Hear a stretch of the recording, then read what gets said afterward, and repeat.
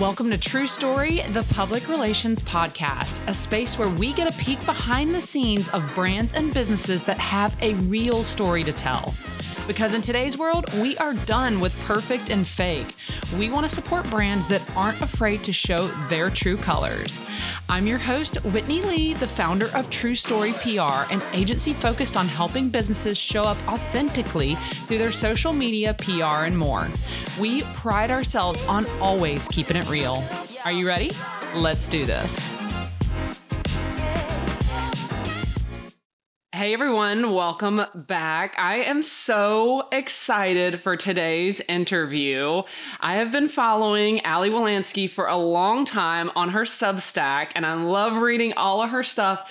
And I reached out and she agreed to spend some time with us today on the podcast, y'all. So Ali Walansky is an incredible freelance food writer. In 2022, she was Muck Rack's #1 food writer. She writes for all the big boys, and we're going to have a great conversation today. So welcome to the show, Ali. Thanks so much for having me. Yes, thank you for taking time to be here. I love reading your stuff. I feel like I'm meeting a celebrity right now. Oh my gosh, thank you. And what an amazing job. Right before we hit record, y'all, I was telling her, I feel like she's the modern day Carrie from Sex and the City. Drinking all the fabulous martinis. I see your dirty martinis too. Yes. Dirty martinis are my thing, but honestly, I spread the wealth. I've been really into porn star martinis lately. I think they're about to have their moment in America. Wait, what is a porn star martini? It's kind of like a Cosmo with more personality. It has like passion fruit liqueur and like a Prosecco floater, or maybe it's champagne, not Prosecco, a little bit of vanilla. I discovered it when I was in London a few months ago, and then I found out it's everywhere all over Europe, and for some reason it's not really a thing in America so far, but I think it's growing. Oh my gosh, so I used to bartend back in the day, in grad school. I bartended, and I'm like, how have I never heard of this? It's really strange. It's very much a European thing, and it's picking up a little bit of gusto in America now. But if you go into a good bar, they know how to make it. Okay, game on. Yeah. But that espresso martini, I love the whole martini family, but predominantly I'm an extra dirty vodka martini girl. Hell yes. Well, okay, I would love to hear a little bit about your backstory. I know there are so many aspiring journalists out there that you are living the dream, you are living their dream. So maybe if you don't mind, share a little bit of backstory of how did you get here? How did you, freelance journalism and rocking the scene? It was a little bit of a trajectory. I was a journalism major in college. And then after college, I started working basically as a copy editor and proofreader at this children's publishing house. And they ended up laying off half the company 2 years later. So I decided to be a freelance writer, which I didn't even know was called freelance writer until I got my next quote real job. And so I pitched the places that I like to read articles. So I pitched a couple of online beauty and style outlets, and I was a beauty writer for a couple of years. And of course, being a beauty writer transcends into being a spa writer, because the best thing about beauty is going and getting facials and massages. And spas led to travel, because you travel to go to spas. And then that's how I ended up in food. Now that's mostly my beat, but I still do a little bit of everything because you have to in this world. I love it. So do you have a dedicated relationship with certain outlets, or everything you write, you're just straight up, you conceptualize and pitch them? I like to call it anchor clients, but basically there's a couple of outlets that I know I'm going to get a couple of stories from them a week or a month. And that outlet over the years has changed. It might be these 3 outlets today, but a different one 6 months from now. But I do have ongoing relationships with editors that they know the type of things they like me to write for them, and they'll reach out with assignments, but I pitch my butt off. And I think that we focus as PR professionals, we focus so much on pitching you that we sometimes forget that you're pitching too. So you're turning around and selling this to somebody else. Yeah. And we go through the same thing publicists go through, where we email editors and pitch them, and they may or may not respond. And our hands are tied, and I'm should we follow up? Should we not follow up? What's the right thing to do? And should I pitch it somewhere else? Because they might be answering me. So it's something we always all go through. Basically, our jobs are pretty similar. Yeah, for sure. And everybody, all PR people try to like think of or systemize pitching, right? Like this is the best day to pitch. This is the best way to write a pitch.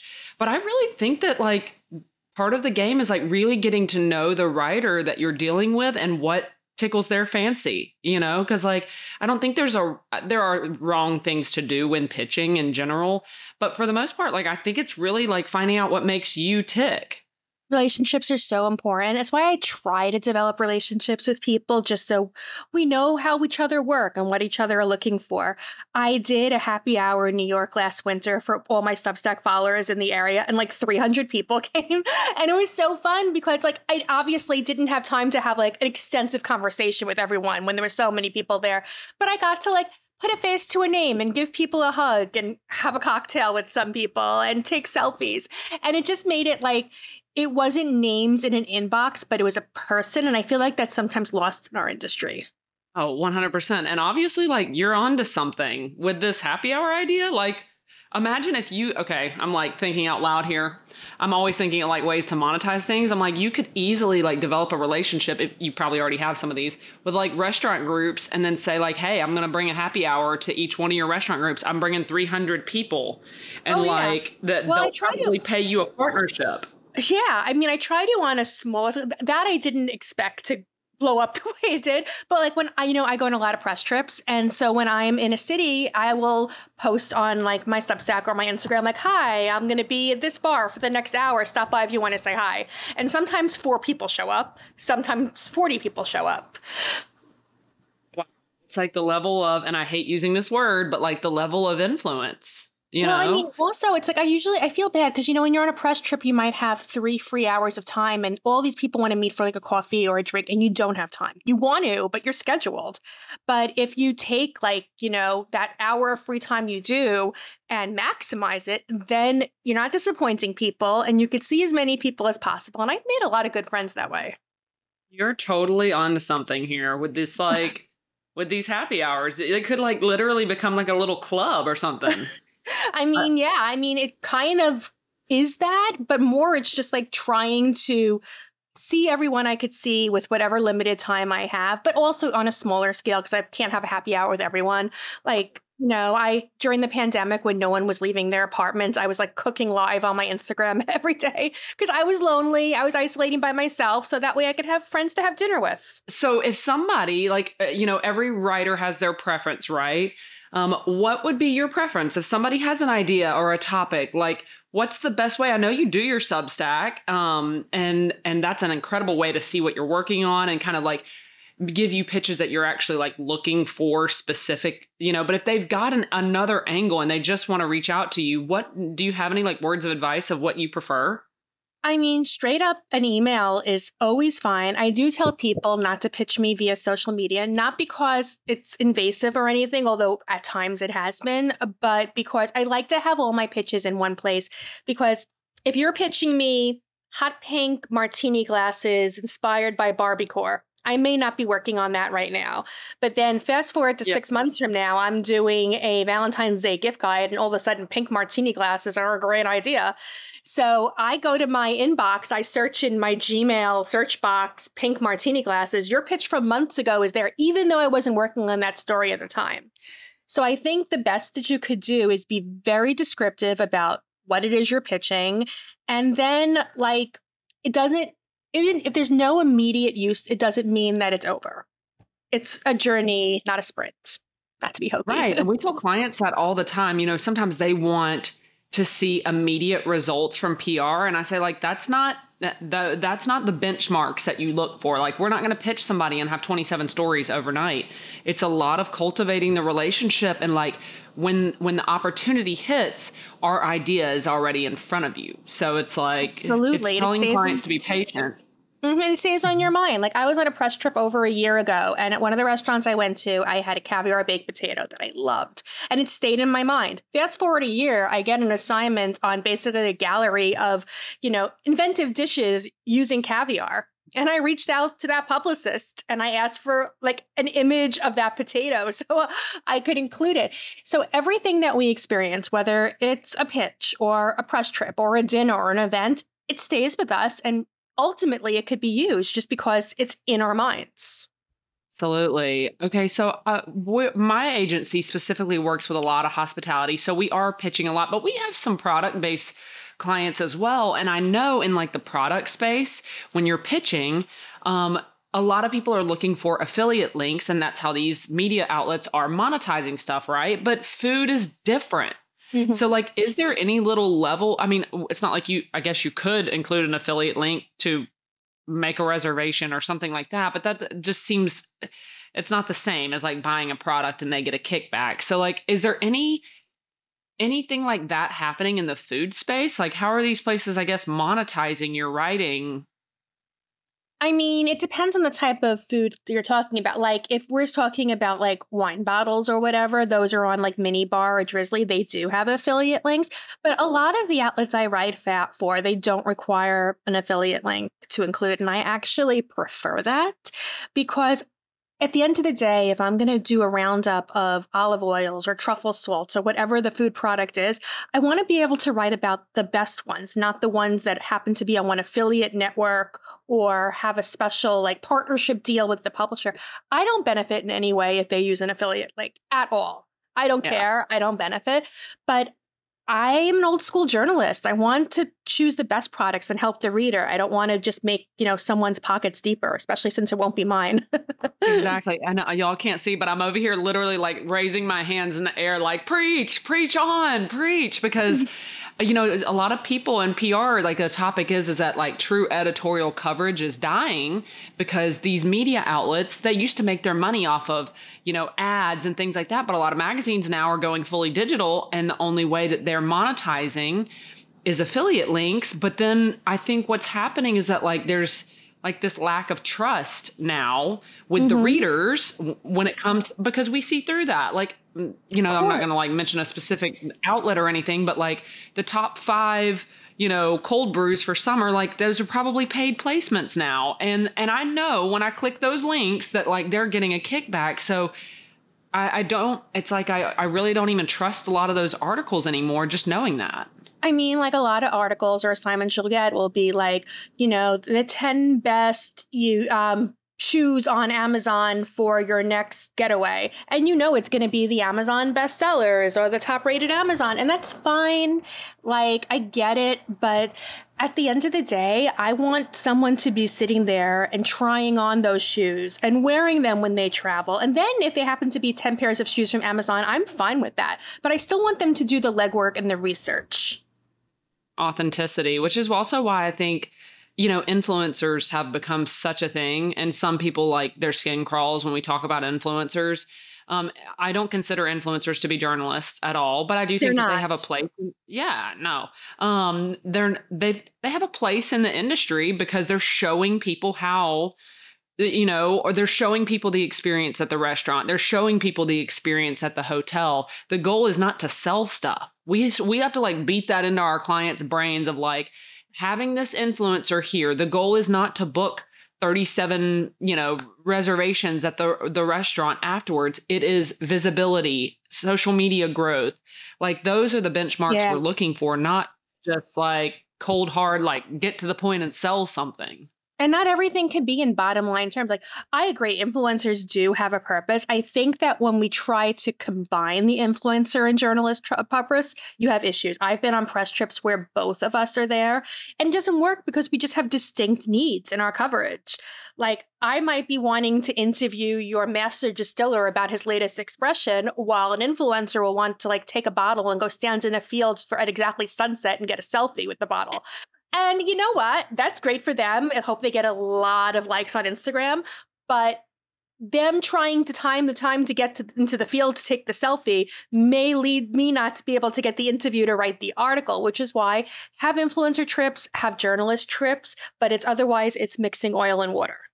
That's a really good point. I feel like you guys as writers are like more into like true education and like digging in and finding what's unique about something. Whereas influencers are like, look how delicious this is. And Yeah, it's like, like, yeah, I feel like influencers, and I don't want to generalize because there's some very talented influencers who do great yes, content, but I think agree. very often when they go to trips or events or dinner, the coverage they do is more about them experiencing it than the experiencing. So here, look at me at this hotel. Here's me in the pool. Here's me at the spa versus here is the restaurant or here is the spa. It becomes about them, not about the place or the contents.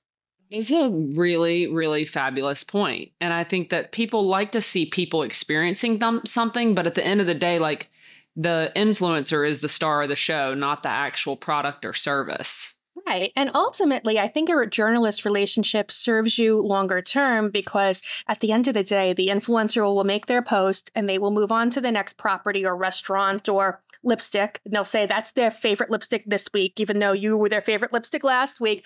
While a journalist, they might try your product or destination today, write about it today, but it may fit into a story for another outlet in 6 months and they might write about it again too. So I think it's a longer term relationship that could have a lot more potential. I totally agree. So as a writer, I always love to ask writers this because, as publicists, we are trying to make your life easier, right? Like we're trying to tee it up with all the info that you need, like super seamless. So what are some of your biggest challenges? Because I think that the publicists listening out there, it's like, I love hearing your challenge because I want to hear how I can help solve it. I really think, honestly, it's going to sound so basic, but keeping things simple makes things easier. First of all, meet our deadlines. We can't add something into a story when the story is done. You can't you can't add cheese to a cheeseburger after you've eaten it. When you said, yeah, I mean, I would say at least every day I get about a dozen emails. Saw your Negroni story go live. Can you squeeze us in? No, it's done. I wrote it already. I've been promoting it on my newsletter for weeks. You should have pitched me. So meet my deadline. When I say what I'm working on, I'm so specific about the deliverables, like that I need an image, that I need to know, the name of the bar and restaurant it's at, or like a chef from the quote or whatever. Give me all the things I'm asking for, because if you don't, I got 800 other emails from people who did. And if you send me an image, it's important that, first of all, do a Dropbox link. It's a lot easier. But also tell me your photo credits. Don't send me a panicked email at 3 a.m. the next day after it publishes being like, oh, I forgot to tell you the photo credits.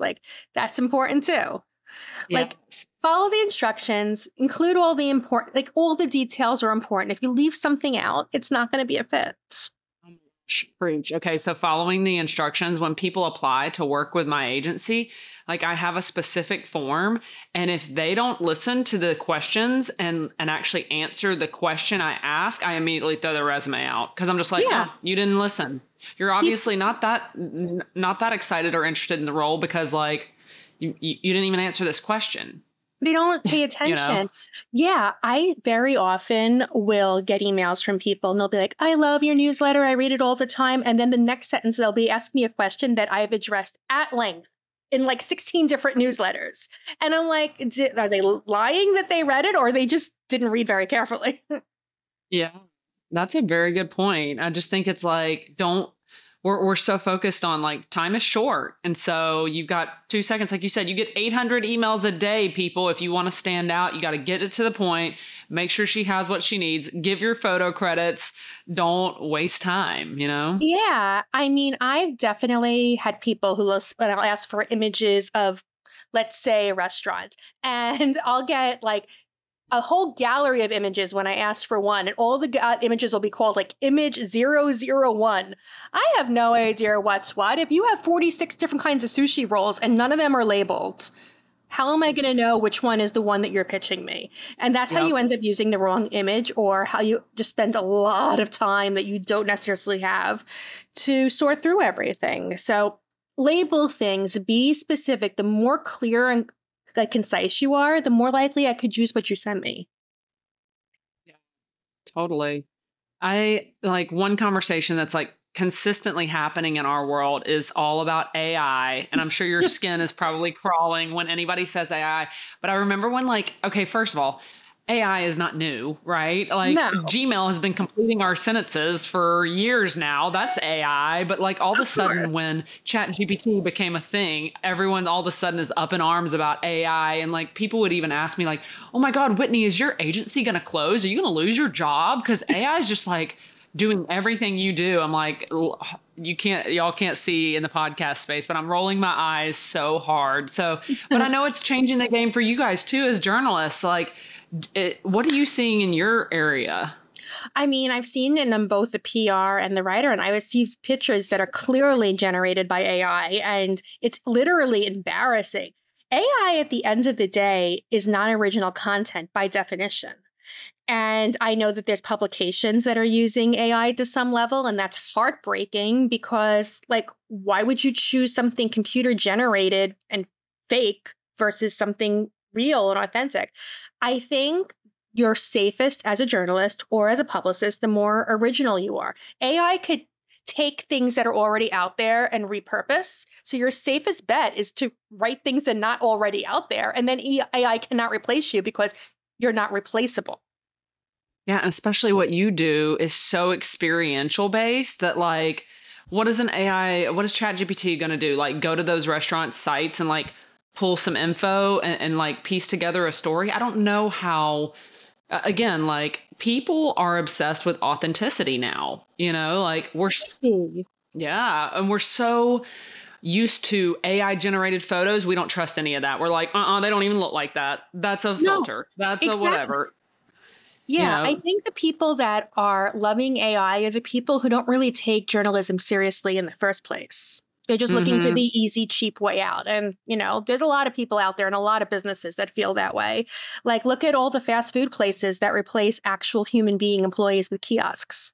It's yeah. the same thing. Like, why pay a human being and give them a living wage when you could have a machine? It's terrible. But at It the end is of the day, you cannot get the experience from a machine you get from a human being. very true. And I always say like relationships will never replace it cannot be recreated by a bot or anything. Like relationships Oh, are everything. absolutely. There's publicists I've been working with for 20 years.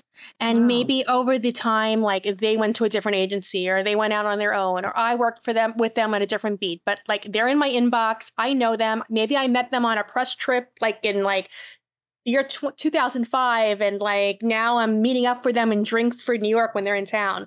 But it's all about relationships, and the harder you try to cultivate the relationships, I think the better that you do. Yeah. Oh, totally. So when you receive a pitch that like what tips you off that it was written by AI? I have an idea, but I want to hear what you say too. I've seen very, very repetitive, looks almost like cliff notes. I've seen an entire sentence repeated twice in the same paragraph. Mhm. Yeah. Yeah, it's very, very obvious. It just looks very like robotic and generated, and there's also no emotion or feeling to it. Okay. And I find that like AI written text is like so overly grandiose that it's like it's a joke. Like nobody uses some of these they're like the baked potato was adorned with caviar and you're like adorned on a baked potato? Like no I one mean, uses that. Like no, I mean, you could feel free to adorn my baked potato with caviar anytime you want. But yeah, it's like that because it's not a person. And a person knows yeah. what a person does. This sounds very Dr. Seuss, but a machine just does not. And it's so obvious what you're looking for. Yeah.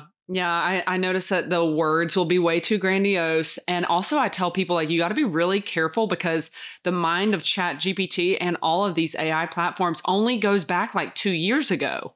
So Mhm. if you are asking or talking or referencing something that happened before, I think it's September of 2021, AI doesn't know. AI wasn't born yet. And so it doesn't know. And you know what AI does when it doesn't know? It makes shit up. It's It so makes it creepy. up. It is just so It's just, creepy. Like, I can't believe I people just are think, so into it.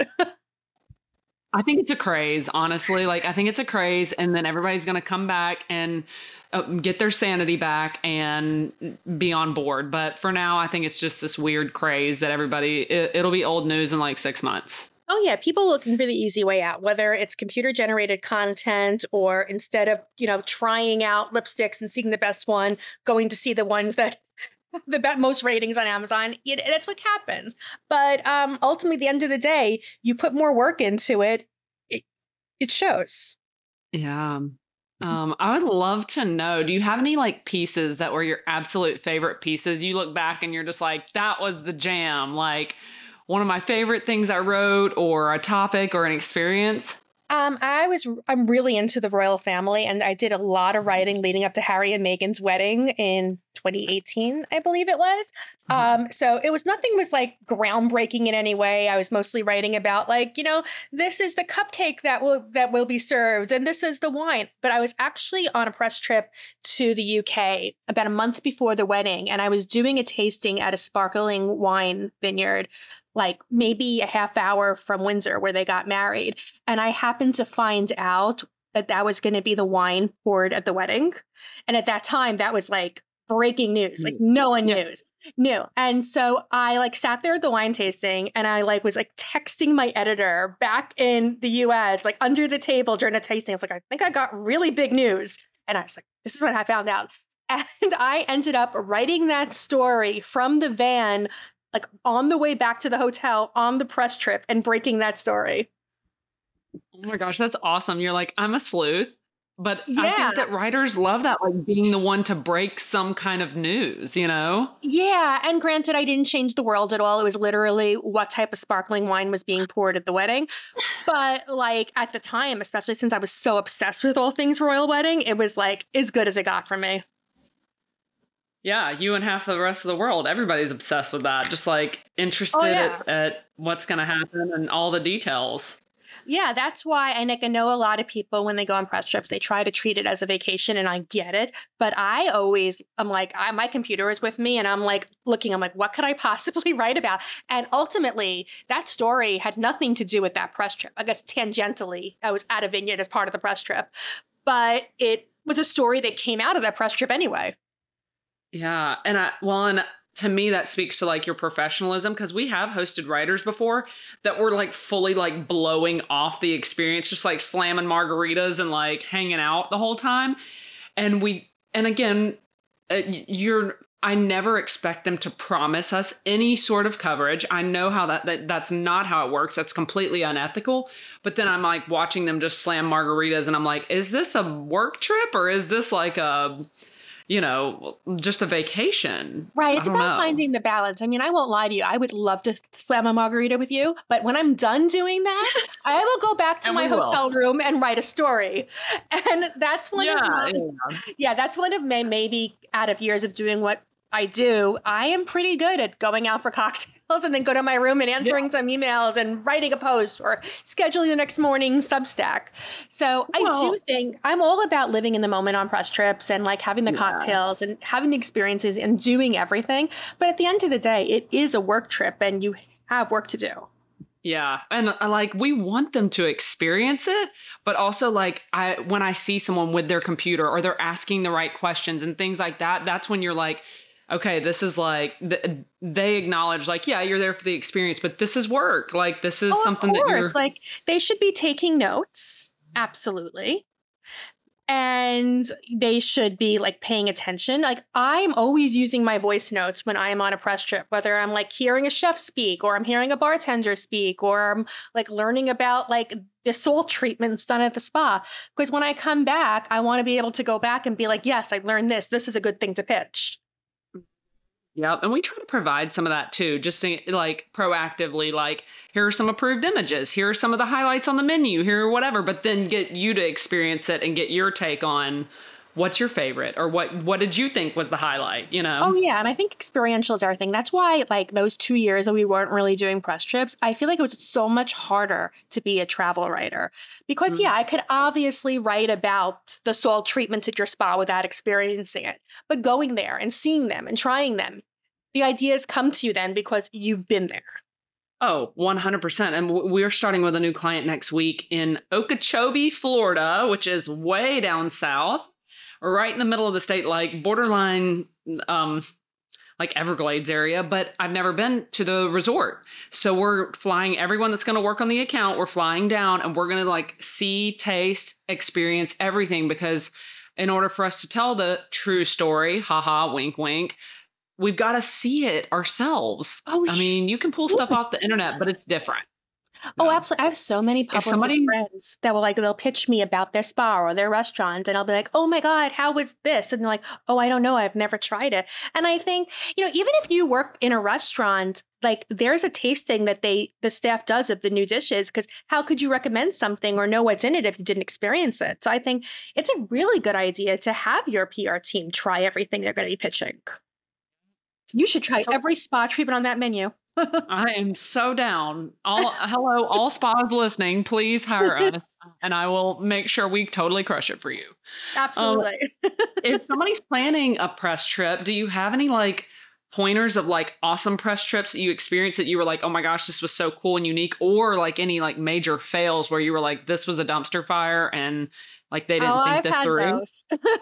I think a great press trip is one that does balance the, experiences and the itinerary with letting you do your own, exploration or giving you downtime to do work. I think that sometimes it's the impetus that they want to be good hosts and fill every moment of your time, and that's not necessary. I've had publicists reach out to me with invites and they're like, we're looking to fill 2 or 3 more spots if there's any other food or travel journalists you'd recommend. And I love that because, first of all, I think half of a great press trip is the people within the trip having a good energy and working well together. And if people are friends already or travel well together and also obviously are, have that beat and will write about it. They're not just like random people. I think that it bodes well for the trip, other than it being people who don't like each other or don't travel well together. And then things are just like awkward and stilted. And those moments. We actually, that was one of our biggest fails. This is years ago for our client. And basically what happened was two of the writers apparently were very competitive with each other. Or they were from competing outlets or something like that. We did not know that there was like a personal beef there.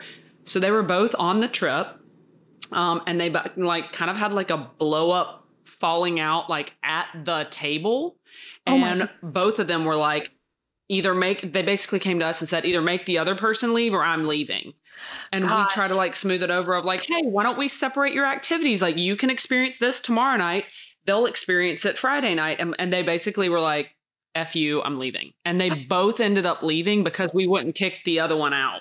I mean, that's a little bit intense on their part, honestly. I had an experience a few months ago that a lovely publicist emailed me and CC'd someone that used to be a friend of mine, but no longer is. And she was like, hey, Best Friends Day is coming up. I'd love to host you girls on a girlfriend staycation at my property. This is someone I haven't spoken to in over a year. It was awkward as heck. So I did the only thing I could think of. I wrote back the publicist, like, off the CC. And I was like, thank you so much for the invite. FYI, we're no longer friends. And not only do we not vacation together, we don't speak. And I felt bad because obviously this woman was mortified because she was trying to do something nice. And so she's like, oh, let me know. Personalized. Right. Like, I mean, in the past, maybe she had seen us like on things together or interacting, and she just didn't notice we don't do that anymore. And so, like, she wrote back and she apologized profusely. And she's like, let me know if you ever want to come with another journalist or solo or whatever. And it was fine. And I felt bad that she felt bad. But yeah, I think not making assumptions is really important because we don't know people's lives. And I also like after that moment happened, obviously I was a lot younger in my career and I like beat myself up so bad about it of like, what could I have done to prevent this? I mean, I know some of that was like just their personal beef and there was no way for me to know. And I tried to smooth it over and like separate itineraries and da da da da. But like, I just kept like deep soul searching of like, what could I have done to prevent this? And the only thing I can think of now, I'd love your 2 cents on this, is before the press trip, letting other people know who else is on the press trip. Yeah. And I do ask that sometimes. And it's Mhm. not basically to vet like who else is there because I'm going to blow up at them like Housewives of New Jersey style, because that is crazy. That's Um, basically what happened. yeah. I mean, more that like it's exciting to find. I have some incredible friends around the country that are also doing what I'm doing. And it's really exciting to find out I'm going to see them next week in whatever city. Yeah. And so it's really good for that. But yeah, but anytime that like a publicist asks, they're like, hey, would you like want to recommend? I always do that. And I do that also for things like events. When we were doing Zoom events, I always recommended my friends. Because if I'm going to be doing a virtual wine tasting, it's a lot more fun if like my good friend from Florida, my good friend from LA, and my good friend from Chicago, they're all on it together. It's like, virtual happy hour. And I have so many great friends in the industry. Why wouldn't we want to hang out together? That's a great what you said originally too about like offering you the opportunity to suggest someone else. I don't know if I've ever done that only And you could always say because no. Yeah. I mean, yeah, obviously, if I recommend someone and then you vet them and you're like, well, I don't like their outlets or like I've had an issue with them, obviously don't invite them. yeah. But like it might be someone who you haven't worked with yet. You're like, wait a second, they might be a great fit. Yeah. And I guess in my mind, I would never have asked a writer that because I wouldn't want it to come off as like I'm putting it on them to fill up my press trip, like asking them to do my job for me. But from your perspective, it's like, no, I love it because I've got several great friends that also can like jump on board and or they write for this or that. So like that's really good feedback. Yeah, I mean, like, I've definitely gone on trips where I know no one and made a lot of good friends because it is true. If you go on with a press trip or a press trip with a friend, you are more likely to hang out with that friend and not be as outgoing to other people. That is true. But like, I would say the best press trips I've been on have been the ones where like there's not going to be some kind of awkward drama. It's like the people that you already know and love and travel well with. Well, cool. Well, honestly, like, okay, I want you to tell everybody about your Substack so if Okay. they're not already following, they can get on board. And I know that you from time to time, like, do cool, like, spinoffs where, like, you were doing a holiday gift guide. I think it'll Mhm. already have passed by the time this episode airs, but you were doing like a holiday gift guide one coming up, but you do fun stuff like that too. So tell everybody if they want to connect with you, how to find the Substack, all the things. Sure. Okay. So my Substack is Ali Walansky at substack.com. It's ALYWALANSKY. And I send it out normally 6 days a week. During the summer, it's a little bit less just because people are less present. But normal times, it's 6 days a week. And yeah, I do Zoom Ask Me Anything events. I try to keep things fun and interesting. It's what I'm working on. It's job leads. It's recent links. And then sometimes it's just stuff like pictures of my puppies and what I made for dinner last night. So you could always find me there. I love it. And I love that it's like personal stuff too. So we actually kind of get to know you and what you like. Like I came into this and I'm like, she's my soul sister. A Kettle One dirty martini stuffed with blue cheese olives, like Yes. Like life my favorite changing. thing in the world. That with maybe like really cold oyster happy hour. Ooh, okay. I could definitely get down with that. Yes, I we could love like totally raw hang. oyster. I love raw oysters. It's Game my on. favorite And thing. I'm oh my gosh, funny. And I'm sure the oysters in New York are so different than the ones that we get down on the Gulf Coast. I definitely want to try yours. I mean, obviously, I've had Gulf Coast oysters. I've had them in New Orleans, but I want to have them there. So we'll work that out. I love it. Well, this has been so amazing. And one more quick question about the Substack. I know you have a free version, but then you also Mhm. have a paid version. Will you tell Yes. everybody kind of like what's the difference? What do you get when you do the paid? Sure. So the free one is my story leads. I would never, ever charge anyone to have access to pitching me. That's totally unethical. There are people who do that. I do not do that. The paid one is more industry insights and commentary. That's how you get access to like the Zoom Ask Me Anything events, which are essentially like a free consulting session. And the paid is $8 a month, which honestly, that's cheaper than taking someone out for coffee. Yeah. And you get an extra post every single week with some kind of industry commentary. You could email me a quick question anytime. You come to the Zooms. You're invited to my happy hours when I have them, whether or not you're a paid subscriber. Obviously, that's just about being friends. Love it. Yeah, she was telling me all before we hit record that she did a happy hour and like 300 people showed up. I'm like, Yes, that's yes. insane. It was like a really cold winter rainy night and I was like no one's going to come and then people came. And then everyone came. But that just goes to Yeah, show like what you're writing is actually like speaking to people and it's authentic and it's cool. And like I said, like they feel like just even from reading the Substack, like they know you a little bit. And I think that's what trying to do. I don't want to be preachy or condescending. I really just want everyone to like have a common ground and be a community. I think that's the most important thing we could do for each other. Well, and isn't that what food does for people too? Like Yeah.